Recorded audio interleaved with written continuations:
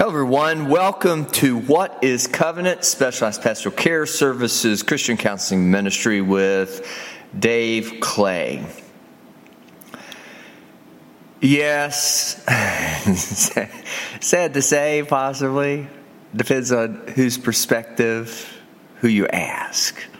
I am a father, and I do have a son. I only have one child.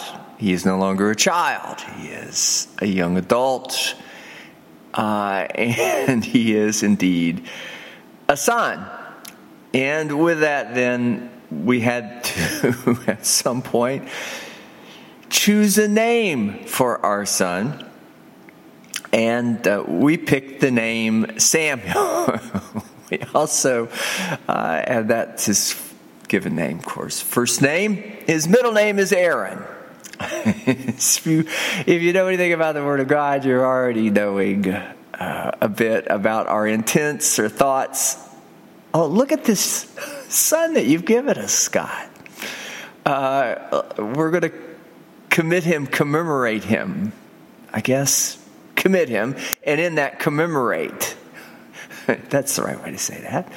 Our love for you, our desire to give back to you what you've given us. And there's no greater aspiration, I believe, in at least my intention. I believe my wife would agree, as to have a son that would serve the Lord. And I'm not sure that that would be any different than any other believer or any other Christian. We just wanted to punctuate it. Samuel, Aaron. And with that, whichever role God would choose for him, we wanted to give him a namesake that seemed to capture at least that intention of not only serving God, but serving God in the highest of orders. Now, he's a young adult, and to this extent, I've not seen the fullness of that fruit. I wish that I could tell you that he has, from the day he was born, we could see the Lord all over him, as with the anointing in him, out of him. He's been in the church and serving God, and whether it's singing in the choir or, attending classes, even maybe at this point in his life teaching classes. That's not the case. And so there is a bit of a contrast there with what, at least in my mind, why God had given us a son. And even that's a bit of a story. I'm not sure, I don't want to say bore you with it. It's not a boring story. It's a great testimony, actually. But it's not your son, and it's not your daughter, and it's not your child. And why do I need to get on a podcast to tell you all about my life? I want to make it, however, relatable to your life. So we'll say this: it was not without much prayer and fasting that we came to a conclusion, albeit even so a bit later on in life, to have a child. That was not any of my wife's doing. She was quite confident. And you know what they say, when ignorance is bliss. The idea is she may or may not have seen all the things that I thought I saw that it took to raise a child in the proper way of the Lord. And maybe that's a blessing. Not that she's ignorant, but she's just not going to pay any attention to those things. She's a woman of great faith, and with that, she was going to proceed forward, or has chosen to proceed forward with the whole venture without much reservation. I, on the other hand, am quite capable of great reservation. And with that, it was of some struggle to make that decision, because the last thing I wanted to do was mess somebody else up. And then with that, I always, again, held these great aspirations of my son would do better than me. He would serve the Lord better than me. He would do all the things that God would have called him to do better than me. And that would be both with passion, purpose, mission, commission, ordination even, and then with fruit. I wanted to have an Elisha, although Elisha was not his son biologically, at least not to my knowledge, but I wanted to have that, or a Paul Timothy. And again, that's not a biology thing, it's a God thing. And maybe that's the whole point of the podcast. I did the best I could in instilling what I thought were, from ground up, the best foundational sort of elements, and still am quite hopeful and prayerful that he will fulfill my greatest aspirations. But that's the whole point.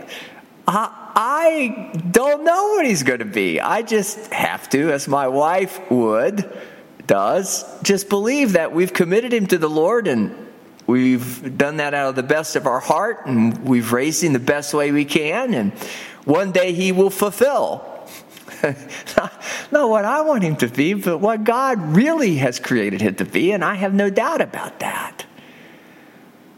But one thing that all of this should come to is I've not been at all passive in any of this.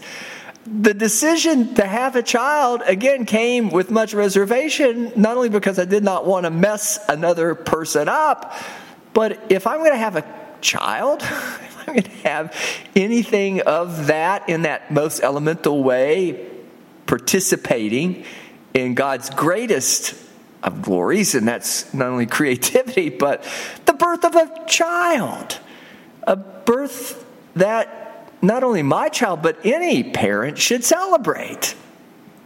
I'm going to do that with purpose, desire, and with that, trust that my passion, my intention, not at all passive, is hopefully going to at least contribute to, maybe it's just me believing in him.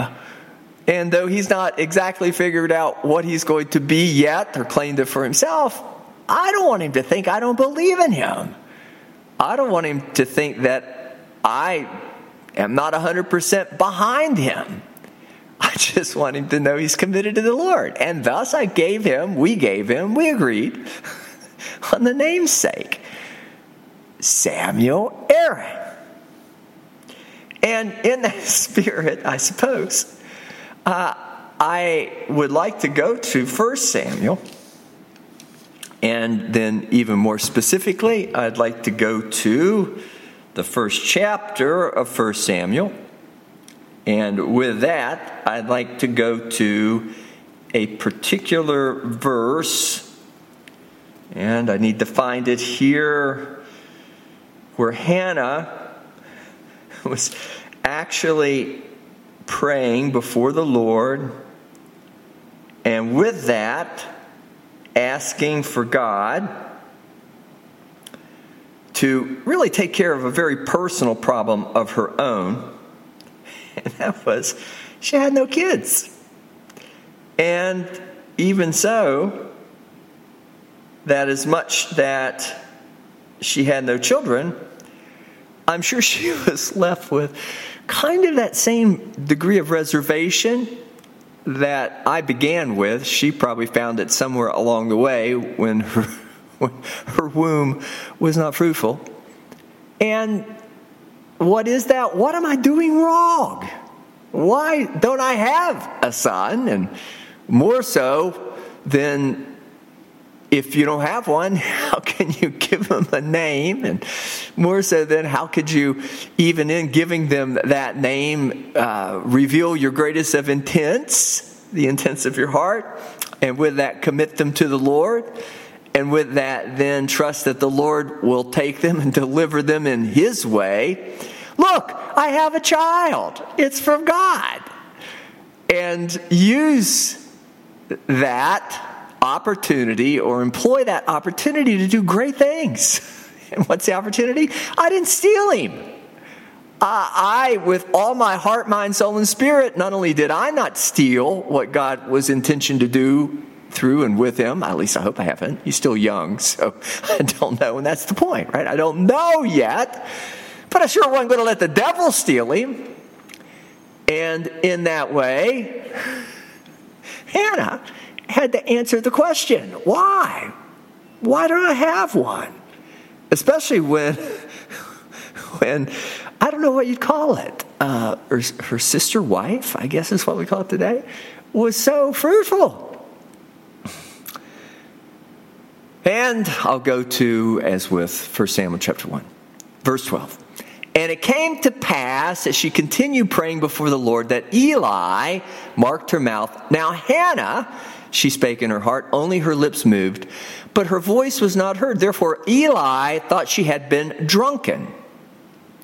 And Eli said unto her, how long wilt thou be drunken? Put away thy wine from thee. Probably should speak to us a bit about where Eli's mind was. Of course, he was a judge. He was a priest. And with that, he was quite used to making judgments. But also with that, I don't know that that's a good judgment. I know it's not a good judgment. Why? Because this is what Hannah answered. And Hannah answered and said, no, my Lord, I am a woman of sorrowful spirit. I have drunk neither wine nor strong drink, but have poured out my soul before the Lord.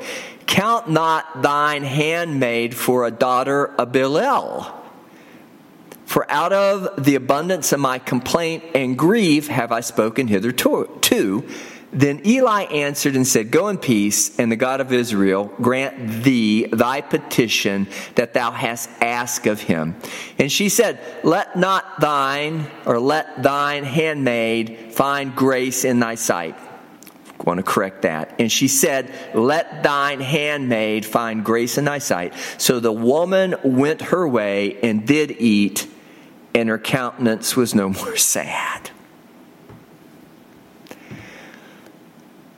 So to set this up properly, as much as, again, Hannah had visited Eli, and it was, of course, all part of that offering that all good Hebrew people would then take or participate in, of returning unto God in some measure or way, some element of thanksgiving. And with that, then, that the thanksgiving was about not only what God had given them, but with that, the great hope of, again, continuing to serve God. They would continue to be purposeful. They would have some opportunity to themselves continue to bear fruit, that they would be blessed. I think that's important to acknowledge, if only because Hannah had, again, yet to this point, not been blessed.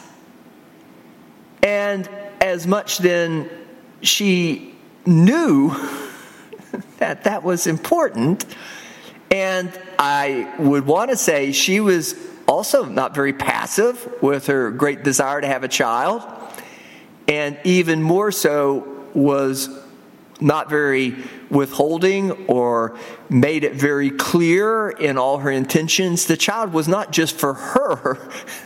The child would be for the Lord. And with that, she was offering what should be offered, the first fruits. And she was doing that in the most sincere and genuine, honest of ways. And how do we know that? Because she did. As much as I read to you the conversation between her and Eli, she'd gone to the priest for this very purpose. And yet the priest himself, Eli, was disregarding, thinking that she was somehow drunken. You could say, well, he didn't know the backstory. He made a superficial, but he was the priest. Superficial judgment. He was the priest. You would think that he, amongst anyone of all of them that might be involved, that would have known the story of Hannah, would have known. God would have somehow let him know that though he was certainly there for the sake of receiving that, sort of offering or thanksgiving unto God. And certainly the wife's sister, Peninnah, was very fruitful, and obviously then was very loyal to, because of her husband, was very loyal. The house that she was part of, her and her husband, the union, was very loyal to do this thing. At the same time, however, Hannah wasn't, maybe that was part of Eli. Maybe he knew more of the story that I would give him credit for. Maybe he thought, well, I know she's got to be drunk for good reason, because she didn't have any kids. I don't know. I don't want to take a lot away from Eli, but he didn't get it right. Now, another interesting part of all this was that as much, there was a certain man of Ramathaim Zophim of Mount Ephraim, and his name was Elkanah, the son of Jeroham, the son of Elihu, the son of Tohu, the son of Zoph, and Ephrathite. All of that really was to set up the fact, too, that he was of the tribe of Levi, the house of Levi. And that was of the priesthood, too. So Eli was, I'm not going to go through Elkanah, his birth line or lineage again, but that's why all those names that I have difficulty pronouncing, and I have a audio Bible, so I have somebody reading them. It's still hard to, when I read them, to remember exactly the right pronunciation. But at the same time, he was of the tribe of Levi. He knew. It's sort of the David thing. Saul was the king, but David was the better. And with that, then, though this is of that priesthood, even though Eli was the high priest, or the priest, the judge at the time, and not Elkanah, but it was to be God's will that of that same house, the next judge, certainly one who turns out to be a bit more established, at least by intention of Hannah, would then take over. Eli was old, and it was going to be time. But the problem with Eli was that, unfortunately, unlike Hannah, who made that very clear, that she was not of Belial, unfortunately, Eli's kids were. And how do we know that? Because we can go to 1 Samuel, and I believe it's chapter 3. Let's go back to 2. 1 Samuel chapter 2. We know that there was something, and even with 1 Samuel chapter 1, we know there was something not right about Hophni and Phinehas. And how do we know that? Because it is, I did have that right. It is in 1 Samuel, I believe it's chapter 2, but it's verse 12, that it says, quite specifically, that the two were, I'm finding it here. Now the sons of Eli, verse 12, were sons of Belial. They knew not the Lord, and the priest's customs with the people was that when any man offered sacrifice, the priest's servant came while the flesh was in seething, and with a flesh hook of 3 teeth in his hand, and he struck it into the pan or kettle or cauldron or pot. All that the flesh hook brought up, the priest took for himself. So they did in Shiloh unto all the Israelites they came thither. Also, before they burnt the fat, the priest's servant came and said to the man that sacrificed, "Give flesh to roast for the priest. For he will not have sodden flesh of thee, but raw. And if any man say unto him, or said unto him, let them not fail to burn the fat presently, and then take as much as thy soul desireth, then he would answer, Nay, but thou shalt give it me now. And if not, I will take it by force." Wherefore the sin of the young men was very great before the Lord, for men abhorred the offering of the Lord. So Hophni and Phinehas were not good. They were of Belial, which is really the devil. And with that, as much Hannah declared she was not, that's important too. Because Hannah was not. Again, Elkanah was of the house of Levi. He was offering homage or thanksgiving to the Lord through Levi, because Levi was not only the priest that Elkanah came to, his family came to give thanksgiving unto God by offering this sacrifice of their own unto the Lord, but that in that Eli had two sons that were already corrupted and were of Belial and was messing with the sacrifices. And what was it that they were doing? I read it to you. That may or may not have any relevance to our life today, except in this. They were taking stuff for themselves. They were not allowing the first fruit blessing to go into the Lord. They were the middlemen. And with that, they were stealing for their own profiteering. And not only did they do that, as with these offerings that were being brought into the Lord, and then put on the sacrifice, the fat burnt, as the passage speaks to it, the cauldron, the flesh hooks. But these guys were sleeping with women. And that would be the same women who came to the Lord offering sacrifice. And with that, then what were they creating? More of the same. Now, I'm not saying Eli did that. I'm not saying that Eli taught them that. I'm not saying that Eli wasn't a good judge, although we really don't know much about Eli until we get to this passage, but we do know he was. And I'll go back to David and Saul.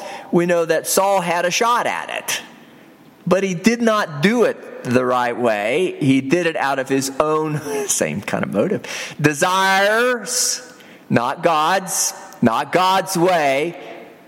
And then that's why Samuel had to go and get another king at God's instruction, and why David became the king and Saul gave up the throne, and why there was so much, even so, animosity between Saul and David. And we could go to Jesus and the devil. I mean, there's just this pattern.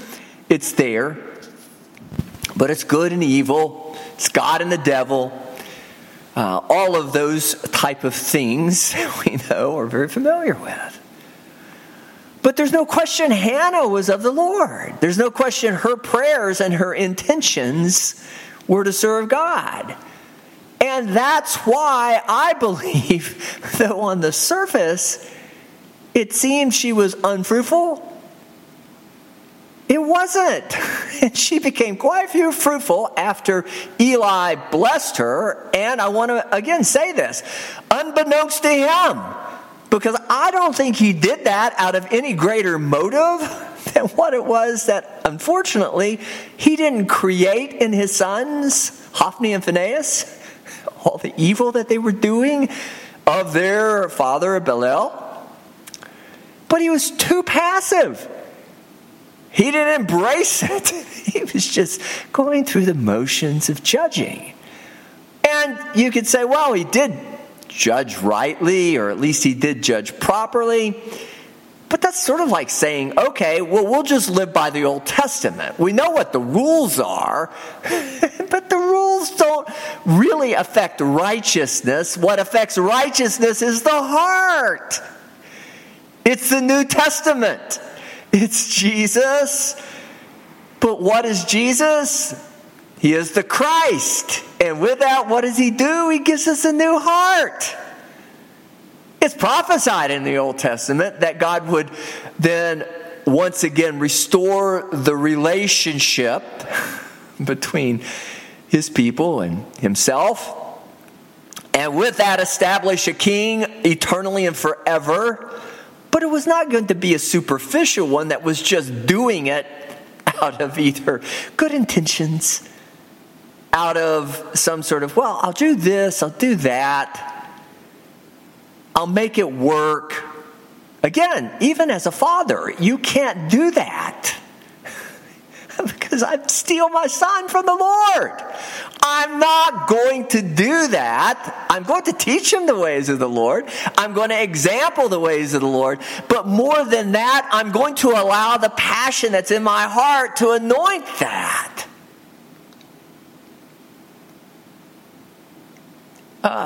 Eli wasn't doing that. And you just can't. You can set it all up. You can go to church. You can raise them in the way of the Lord. You can teach them the rights from the wrongs, the good from the evil. You can pick the one that you think is going to be the brightest. You think is going to know the word, or maybe the one that did grow up in church, sang in the choir, taught the Sunday school classes, was part of the youth group. But that's not how God works. It's not a superficial anointing. It's a heart anointing. But the good news is it's in you. It's in them. It's in him, my son. It's in me. But my great testimony can't just be words. Don't do that. I have to be at least as passionate as hopefully I'm coming across as on the podcast. And I am dramatic, and either you forgive me or you hate me for it. I apologize. It's like asking me whether I've been a good dad or a bad dad. I'm an emotional person. I'm sorry. It's just my heart. That's just the way that my system works. I try to contain it. I try to keep it in the right place. I try not to inappropriately contaminate others with it. I try not to do it out of selfishness.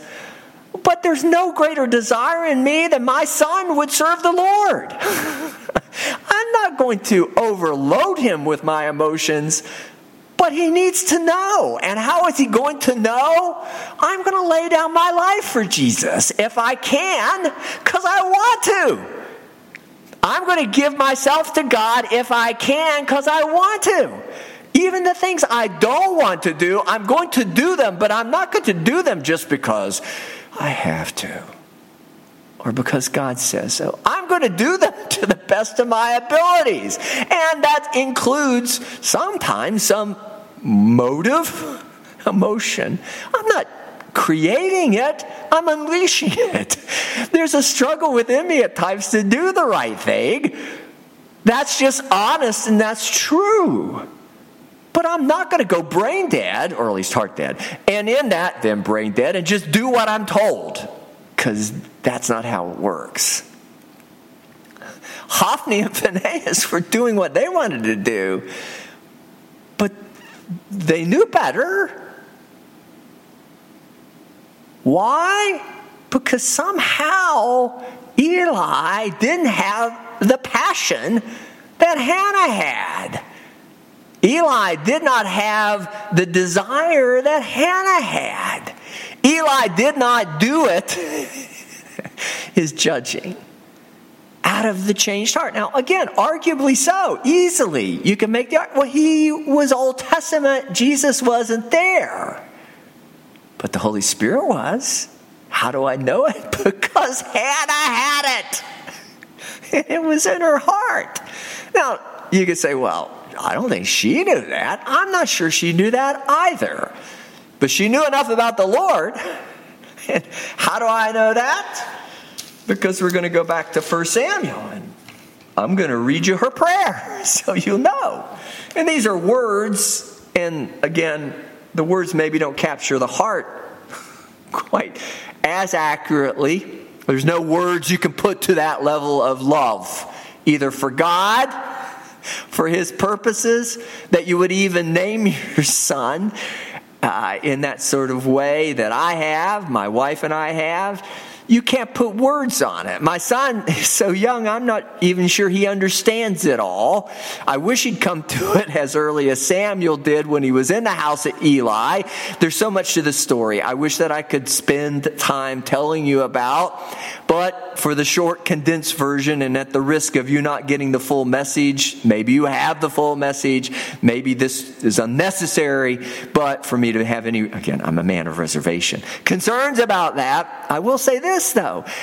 Eli did not make Samuel who Samuel was. God made Samuel who Samuel was, but it was through Hannah and it was through Elkanah, and it wasn't through Eli. But Samuel had to go into the house of Eli so that he might rightly inherit his birthright. And what was that? What was it that Hannah had some knowledge of prior to even seeing the child, that allowed her, as I read in the passage earlier in the podcast today, to walk away quite content, knowing fully well that the blessing of Eli was not from Eli, but was from God, because Eli had no really, I don't think, heart at that point for it.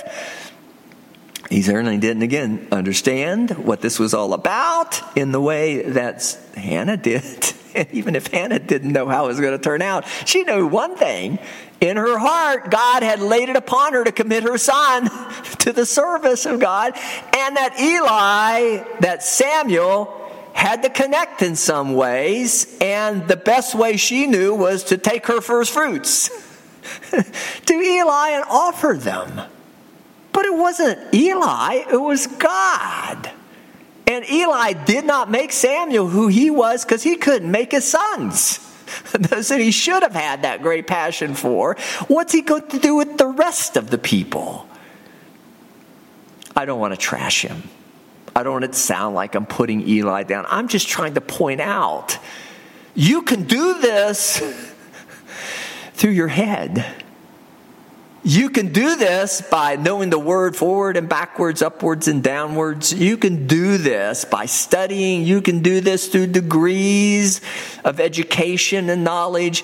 You could do this from the first moment you set foot in church, doing all the right things, but it will not save you. What saves you is to unleash, again, your heart. Allow your heart to be freed. It's not emotion, but it's not going to come without emotion, or it's not going to have motive. Motive. Heart, motion, action. You're not going to bear fruit unless your heart is redeemed. Unless you're alive in the Lord. You have some passion. Because you're not going to then in any way, shape, or form stir up the gift in others, more so your own kids. If you're parenting and you're still at that point, it's okay. Tell them how much you love the Lord. Tell them why you named them, what you named them. Tell them what your vision is. Tell them what your hope is. Tell them what your desire is. Show them your heart. How much you believe in them, but how more so you believe that God's going to deliver them unto what they're called to. Whatever that is. It may not be a priest, and they may not even be service in the church.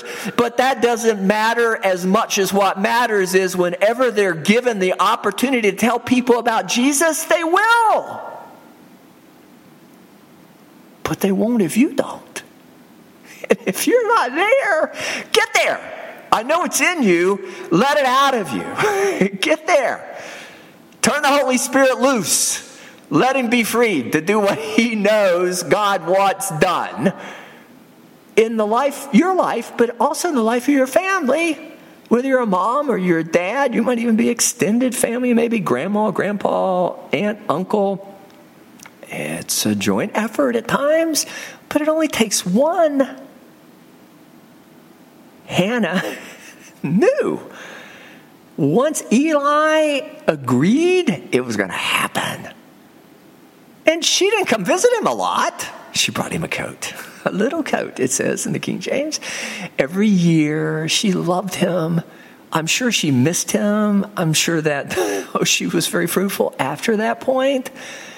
He was her most special. He was her first fruit. But if you give it to God, God will give it back to you. But he'll give your heart's desires. And as a parent, it should be to serve him. You want your child to serve God. You want him to be saved. It's important. And so all of this, as much as Hannah had that in her heart, is articulated as best as it could be, I'm sure, in 1 Samuel chapter 2, verse 1. And Hannah prayed and said, "My heart rejoiceth in the Lord.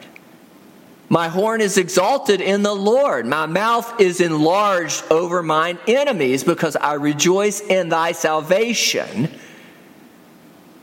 And this was, of course, after the fruit. And this is, again, not only do you offer your first fruits materially, the things that God has given you, you do that in faith, but then you get to claim it afterwards too. You get to rejoice in, oh, God's going to do something great with this because I'm giving it out of my heart, not because I have to. I'm giving it out of my heart. I'm not giving it to a man that's going to corrupt it. I'm giving it to God. But you get to enjoy that and celebrate that. And this is a celebratory prayer, but it's no different, I'm sure, than her intent in the beginning. She just has a better, again, ability at this point to understand it and to, once more, articulate it. It's a testimony. And Hannah prayed and said, "My heart rejoiceth in the Lord. My horn is exalted in the Lord. My mouth is enlarged over mine enemies, because I rejoice in thy salvation. There is none holy like the Lord, for there is none beside thee, neither is there any rock like our God. Talk no more so exceeding proudly. Let not arrogancy come out of your mouth, for the Lord is a God of knowledge." He knows, because he put it in you. And by him actions are weighed. He is the ultimate of judges. He knows where the blessing is because he put it there. He doesn't have to judge it after the fact. He establishes it. And this is just Hannah's acknowledgement, recognition. Oh, God had this all planned all along. It's so awesome. It's so great. God knew that I wasn't barren. Oh, it's awesome and great. I'm not barren. I can serve the Lord in this way. The bows or bows of the mighty men are broken, and they that stumbled are girded with strength. They who were full have hired out themselves for bread, and they who were hungry cease to hunger, so that the barren hath borne 7, and she, Peninnah. And she, let me find where I'm at here, who hath many children, languisheth. The Lord killeth and maketh alive. He bringeth down and bringeth up. The Lord maketh poor and maketh rich. He bringeth low and lifteth up. He raiseth up the poor out of the dust and lifteth up the beggar from the refuse, to set them among princes and to make them inherit the throne of glory. For the pillars of the earth are the Lord's, and he hath set the world upon them. He will keep the feet of his saints, and the wicked shall be silent in darkness. For by strength shall no man prevail. The adversaries of the Lord shall be broken to pieces. Out of heaven shall he thunder upon them. The Lord shall judge the ends of the earth, and he shall give strength unto his king, and exalt the horn of his anointed. And Elkanah went to Ramah, to his house, and the child did minister unto the Lord before Eli the priest. And this is where they've left Samuel with Eli. Now, these beautiful verses, right? That came out of the mouth of Hannah. What did Hannah know about any of that? You say, well, it's her her great desire, which is what I'm contending, in her best of knowledge and understanding. Again, from the house of Levi, her traditions, her inheritance as far as her heritage goes, her service unto the Lord, unto her husband, and then with that the call of that family unto the Lord to be obedient unto God, to do that first fruits unto Eli, not only once but annually as with the sacrifice, but in this way the greatest of fruits for her. She had no child, and this was her child. And though she could have gone the other way, I don't know if I have another one, I better keep this one, I'm going to maybe hold this back. She didn't hold anything back. She was a person of her word. And so this is a bit prophetic about Samuel. But this is more prophetic about the King of Kings and the Lord of Lords. This is more prophetic about the Jesus to come, the Christ to come, who will then rightly inherit not only the kingdom, the judgment, the king of this world, but he is in that same way at the right hand of the Father in heavenly and spiritual dimensions. He is God himself. He is the highest of priests, the highest order of whatever the Levites, Aaron, was to have been. And as much as Eli was to have been that, Eli was just showing you he wasn't that. Again, we can cut him some slack, show him some love, kindness, and grace and mercy, because he wasn't the Christ and he wasn't supposed to be. Jesus is. But here it is, Hannah speaking words that Eli should have. Here it is, Hannah that was prophesying amongst all the prophets in the Word of God. There is none that captures the prophecy of Christ any greater than what fell out of Hannah's mouth in her prayer. It's in us all, folks. It's not just the name. It's not just Samuel, the great prophet. He too was a judge. He was the highest order of that Christ figure. I think he was an apostle to the extent or degree that he must have had an audience. Maybe the audience with God. I know he had an audience with God, but the audience with Christ as with apostle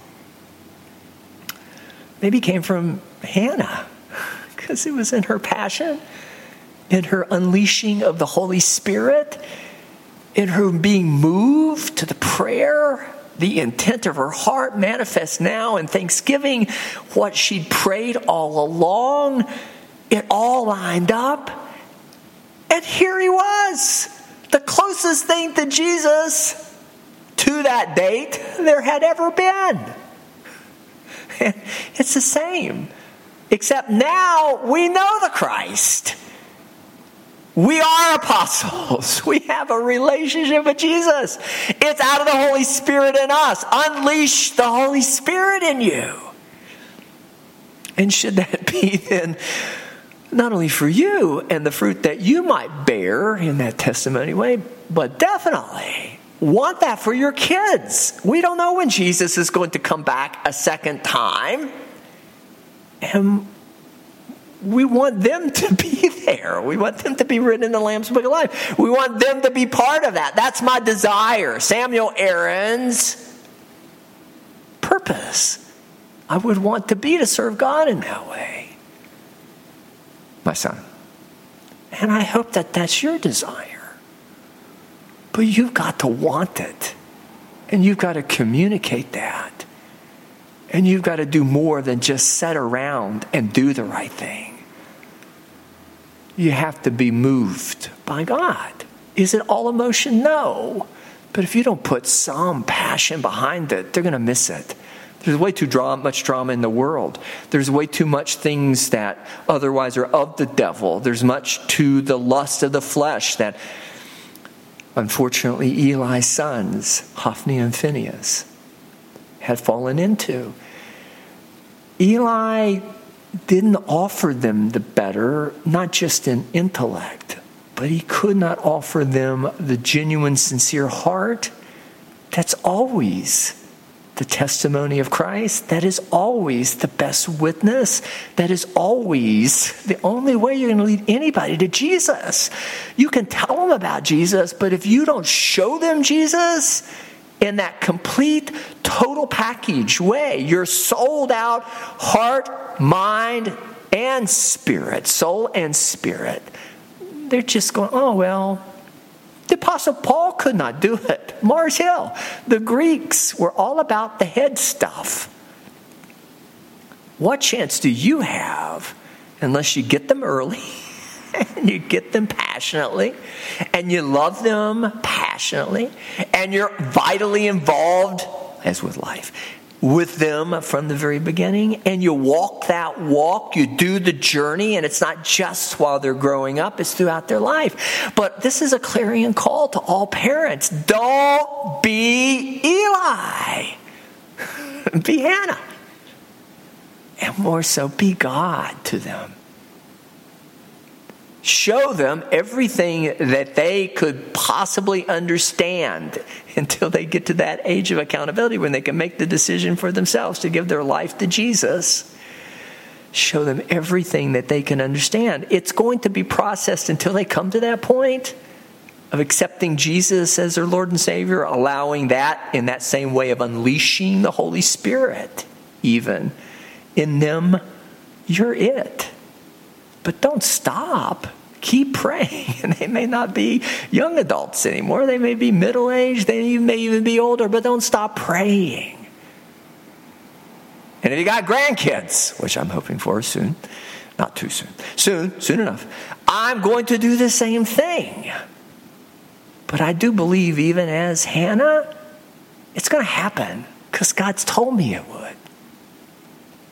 That's faith. Has to be walked out. Takes some time, but you got to believe. And if not for you, and should you be barren for whatever reason, it's not because you're not a good person, but should you chosen not to have kids, should you not be able to do it for all the children. And if you should have kids, do it for all the children. Suffer the little children to come unto me, Jesus says. That's our job. That's our calling. But don't do it like Eli. Now, do I say this to all the parents that come to me for counseling? I do. I don't get to say it quite the same way I get to say it to you on the podcast because you're listening because you want to hear it. You're a believer. Not everyone that comes sees me is a Christian. I give it to them in the measure and the dose that they can receive it. I become all things to all men and women so that I might win them over to Christ. But if you've got an audience that are believers, if I got a counselee that comes in that's a believer, you better believe it. I'm going to give them everything. And I'm going to trust that even if I can't give them the Word of God because they're going to reject it out of their intellect, I still give them my heart, my mind, my soul, my spirit. And that's the two great commandments. Love God with all the heart, mind, soul, and spirit. And then love others. In the name of Jesus. I'm going to do ultimately all that I can in the same way that I would do it for my son, for them. And if I'm working with kids, I'm going to do it in the same way. Because I do believe that's not only me, it's God.